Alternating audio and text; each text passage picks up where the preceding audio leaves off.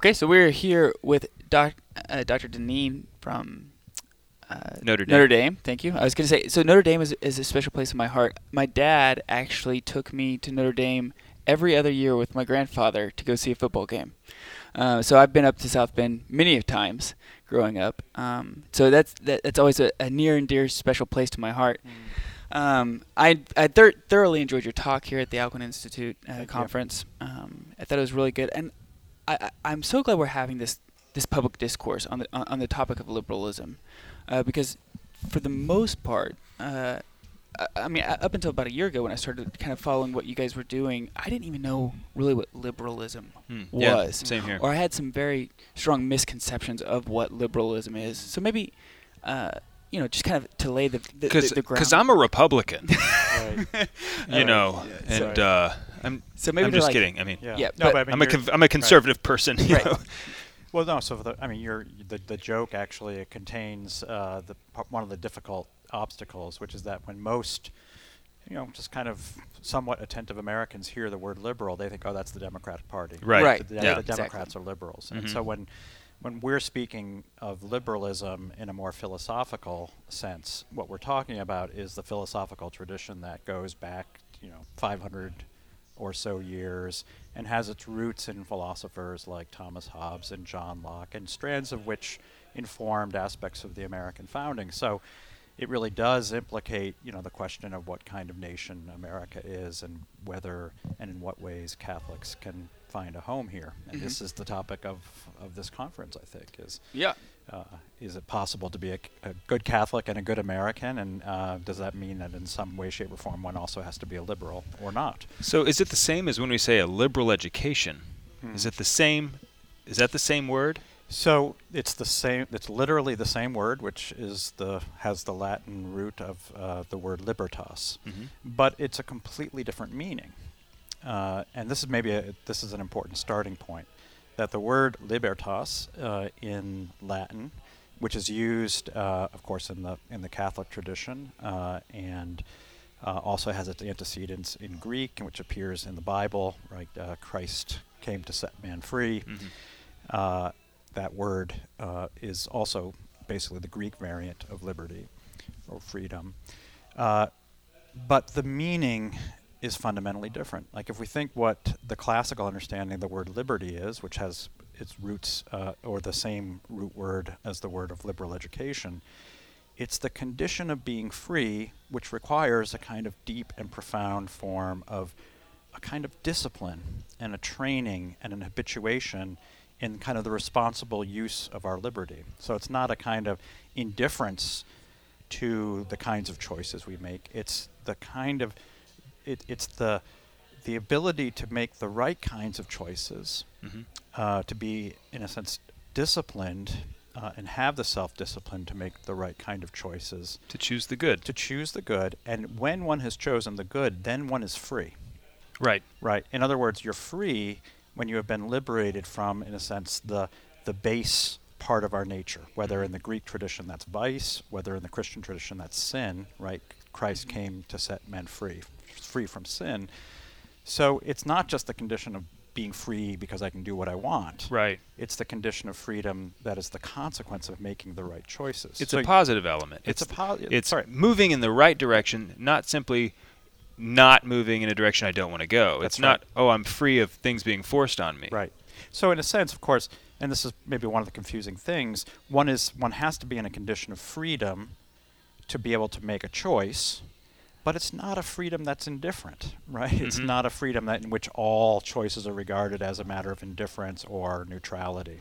It's actually, there's like raising a child. We don't raise a child to say, okay, I'm going to give you a completely free condition in which you will make all of your choices and you'll have to learn all the consequences yourself, and you're free, son, daughter, to do whatever you want. Right. Of course, that would be a terrible form of parenting, and it's a terrible way to organize I tell Adam society. that all the time. That's right. Clearly, I'm looking at Adam here. You got to do things smoking, differently, bro. All the tattoos. Right. Yeah. You listeners have no idea. If you think his tattoos are bad, you should see his 5-year-old. Yeah. Well, he's free, right? Yeah. And so, but now, so even if I may, yes. if we think of what liberal education is, in this Yes, tradition, right? What liberal education is, it's literally that form of education that brings us and cultivates us to a condition of genuine freedom. And that's how the classical understanding of education is about bringing us into the condition and the realization of this capacity of human beings to be good, to make not just choices that are indifferent, but the right choices. Now, the modern definition of freedom that you see, and using the same word, liberty, that you see articulated, for example, first in the kind of proto-liberal Thomas Hobbes and then John Locke, is that freedom is the condition that's described as being in existence in the state of nature. Human beings, when we think of them outside of political or social order, and this is described as the condition to do as one wants. That's what freedom is. So notice the same word, liberty, the same word comes to mean exactly the opposite from what it meant in its classical and Christian understanding. And I think this is maybe one of the sources of confusion, I think especially to Catholics who rightly have a very positive regard for the word liberty, rightly have a very, I think just instinctively sympathize and have a, very, again, a very positive stance toward the ideal of liberty. But maybe in some ways it's kind of confused because we have these kind of modern liberal understandings of freedom intermingling now and in some ways corroding the classical understanding of liberty. So America would be a liberal society because we're founded on the idea of, that I'm going to pursue my own ends, what I view as my own good. You and you get the right to pursue yours, whether they're the same or not, whether we're right or wrong or not doesn't matter.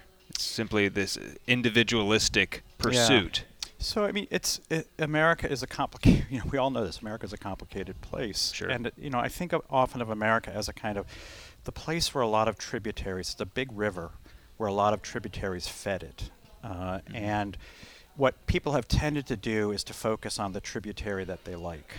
And so there are a lot of people who focus on the Lockean tributary. And actually that's become a very big part of what we think of as the Republican Party, is to focus on this is what America is the land of freedom and liberty precisely in this meaning. And they're not wrong, because of course the Declaration of Independence, among other things, invokes, more or less quotes John Locke.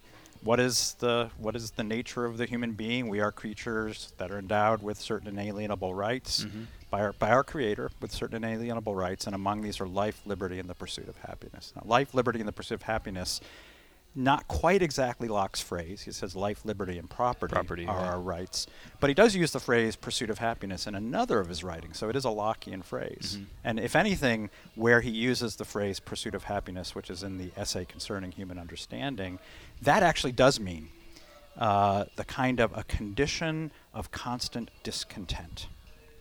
When Locke uses that phrase, that it's the natural condition of human beings to be in kind of their character is to be constantly discontented, right? So we're kind of Augustinian creatures in the sense that we are always restless, but there is never a point where our restlessness can be, in a sense, ultimately assuaged. Whereas Augustine would say, of course, our hearts rest in thee. Right.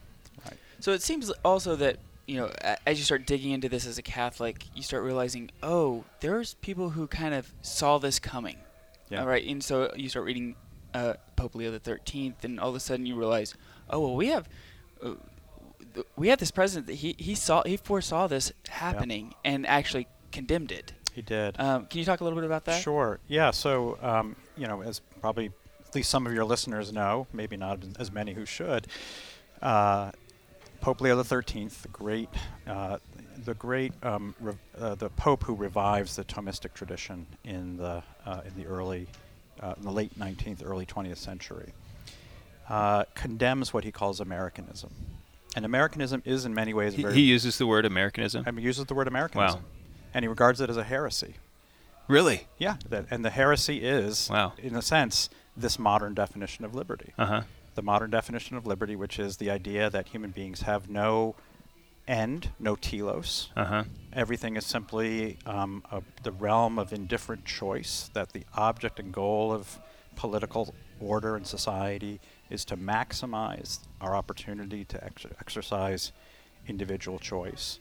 an indifference to truth, and therefore a kind of indifference to questions of religion, indifference of speech and what we say.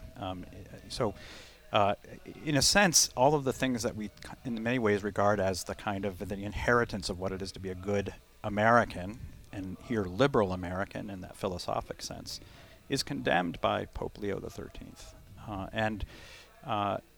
This is something that the bishops at the time in the United States, they really are, they're trying to in some ways understand how this can be translated in such a way that doesn't turn Catholics into even more targets of suspicion and hatred by the dominant Protestant culture.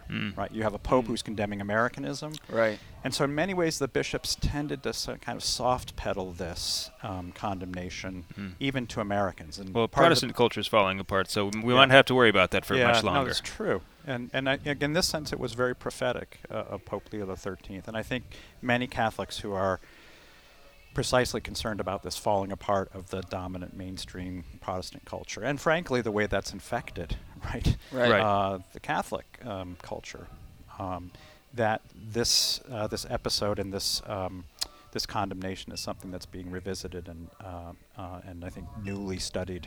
Mm-hmm. So I think so someone who wanted to defend liberalism might say, well, the idea is that let's let all the ideas have a fair shot, and the best one will win, and that the truth, we're pursuing the truth here and letting it, like, almost an organic way of coming to it, right? Instead of forcing my truth on somebody else, whether it's true or not, I'm not going to coerce them. How come it, and I think at first when you hear that, it's like, yeah, okay. Because the truth will win, right? It should outcompete.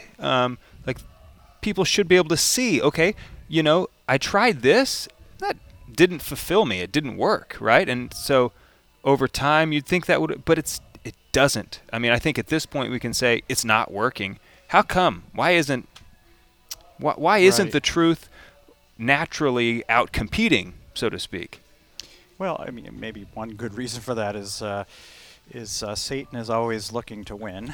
Yes. And Satan will always look for an opportunity. And maybe one of the opportunities has been, I think, this deep misunderstanding of what the nature of inquiry, frankly, in lots of ways, the academic inquiry has been infected by this. I think the Catholic universities, unfortunately, went down the path of embracing this kind of indifferentism in the way that they think about, for example, academic freedom, or how they constitute the disciplines and how they populate the disciplines with faculty. And a kind of a sort of implicit belief, yes, the truth will come out. And at the same time, a loss of sight of the ways in which, for example, a Catholic university or Catholic schools and institutions, the truth, we already know the truth, right? I mean, that's why it's a Catholic institution. We already know the truth. The truth has been revealed to us. And part of what being a Catholic institution is to know the truth, and to know that we always have to learn more and more deeply, and to revisit and to think through the nature of that truth. And it's always going to be to appear in new guises, and we're always going to have new challenges.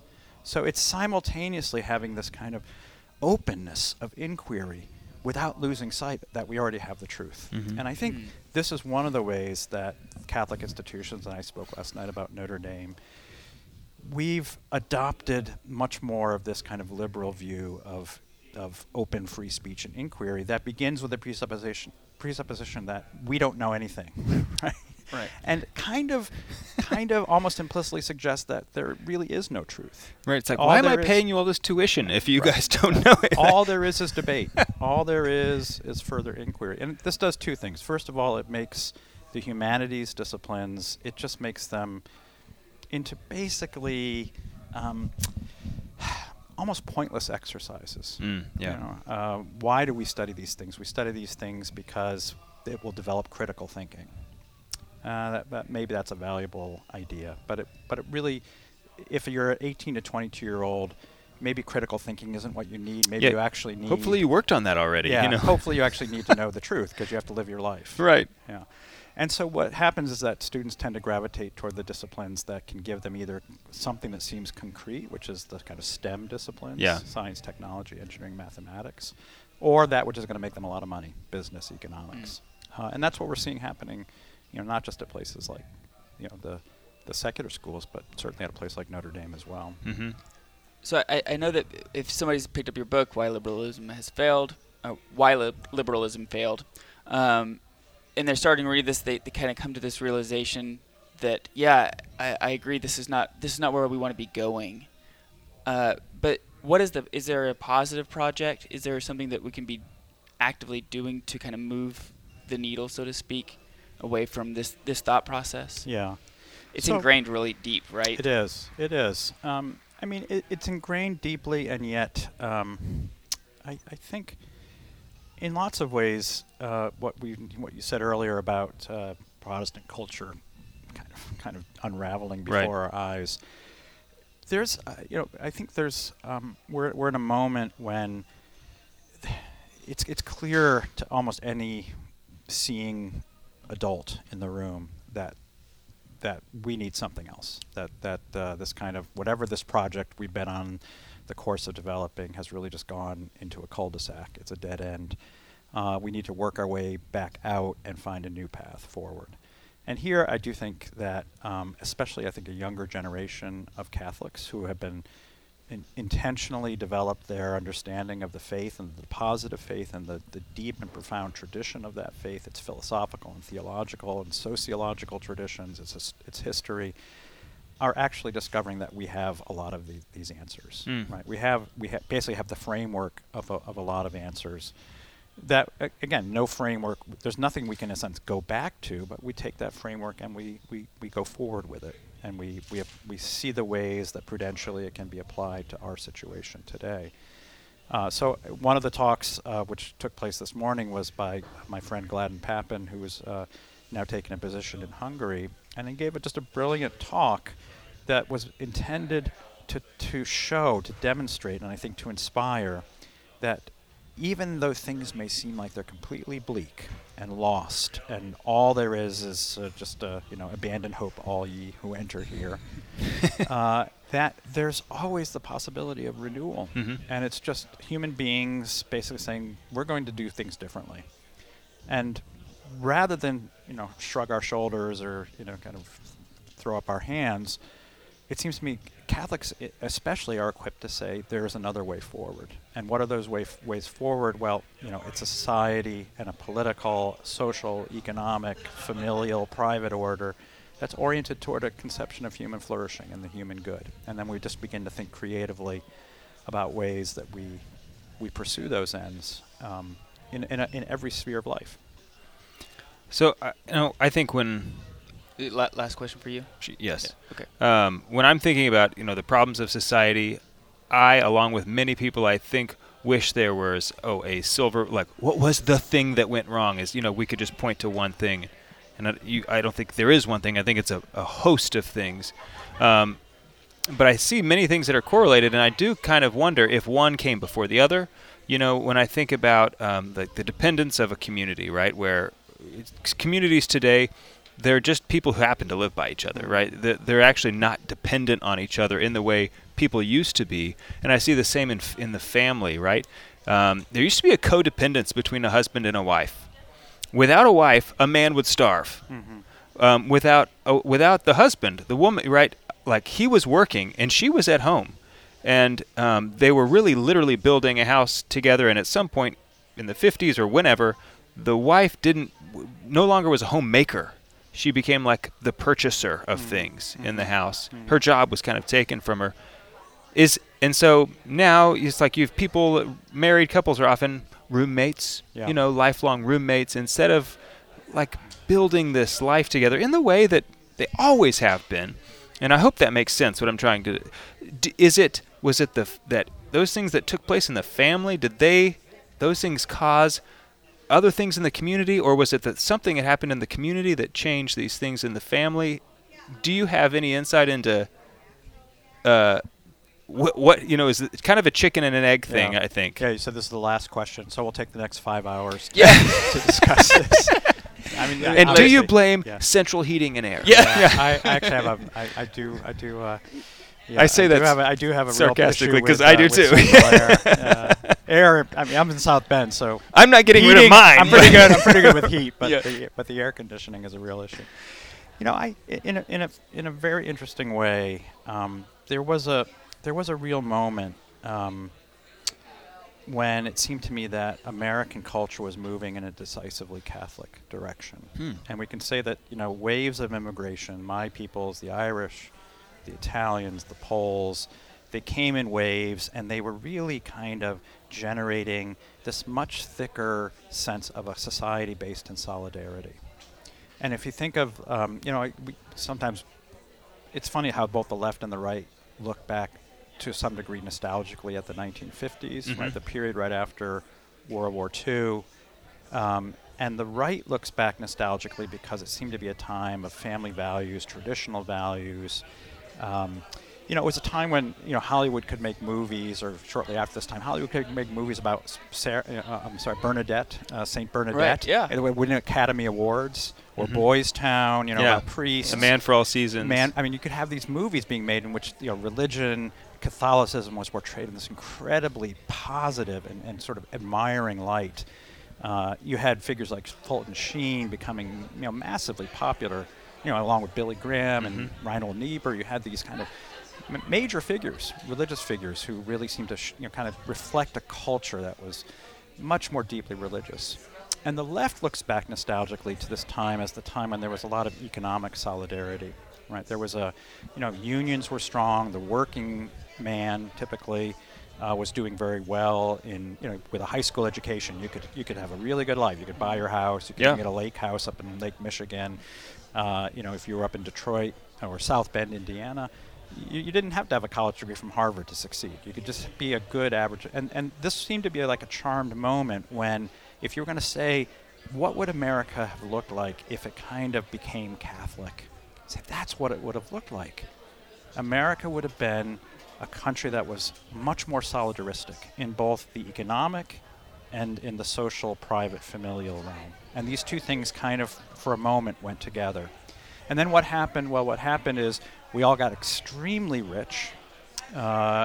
We also, we were fighting a Cold War against communism, and now solidarity and things that looked social started to look suspicious. And we started to, we especially started to say, well, we can't look like those communists. Right. So anything that looks too solidaristic starts to get suspicious. We have to be much more individualistic. Which ultimately is what socialism was. Doesn't socialism say man is happiest, like, alone? Was it? Or maybe that was the communist, more of a Russian communist idea, but. Well, I mean, communism and socialism, of course, are complex, but part of what it's based on is once we free human beings from every solidaristic organization, including the family, the church, the town, the community, the associations, then he can be happy. Then we can actually be communist. We can be whole.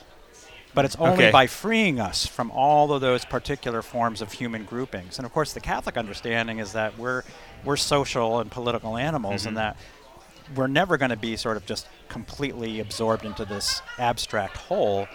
Our solidarity is always going to be expressed and achieved through particular institutions, including, of course, the family, the parish. We're not just members of the church, we're members of parishes and dioceses. So a kind of much more sort of mediated and kind of association-rich form of being. That was a moment when it seems to me that, in part because of the influence of Catholic immigrants that had really seeded the country, America had a real chance of being a very different country than the one that it's become. And I'd like to think that that's actually, the realization of that is actually ahead of us. It's not behind us. That was kind of a little bit of a start. And if we want to think about what we should be aiming toward, it's a society in which we have a kind of solidarity.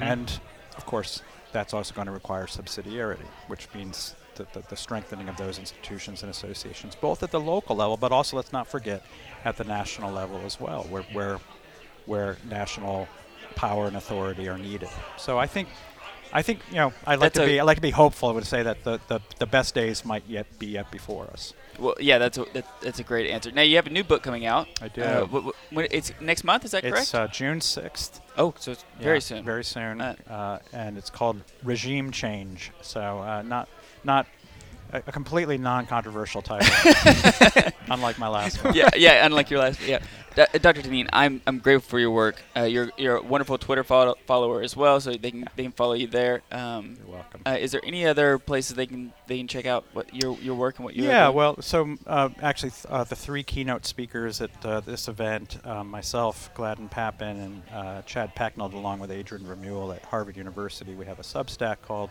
Post-Liberal Order, where we write up a lot of these kinds of ideas. And what's nice is we have a kind of division of labor. We have a political theorist, we have a law professor, we have a theologian. Gladden is now running half the Hungarian government, it seems. So we've got a nice group of people. So if America falls apart, are we all going to Hungary? Is that the plan at this point? I'm not planning to move to Hungary. No, yeah, good. I'm not. A, nobody can speak Hungarian unless you're born into the language. No, but B, I really think that I think we should have hope.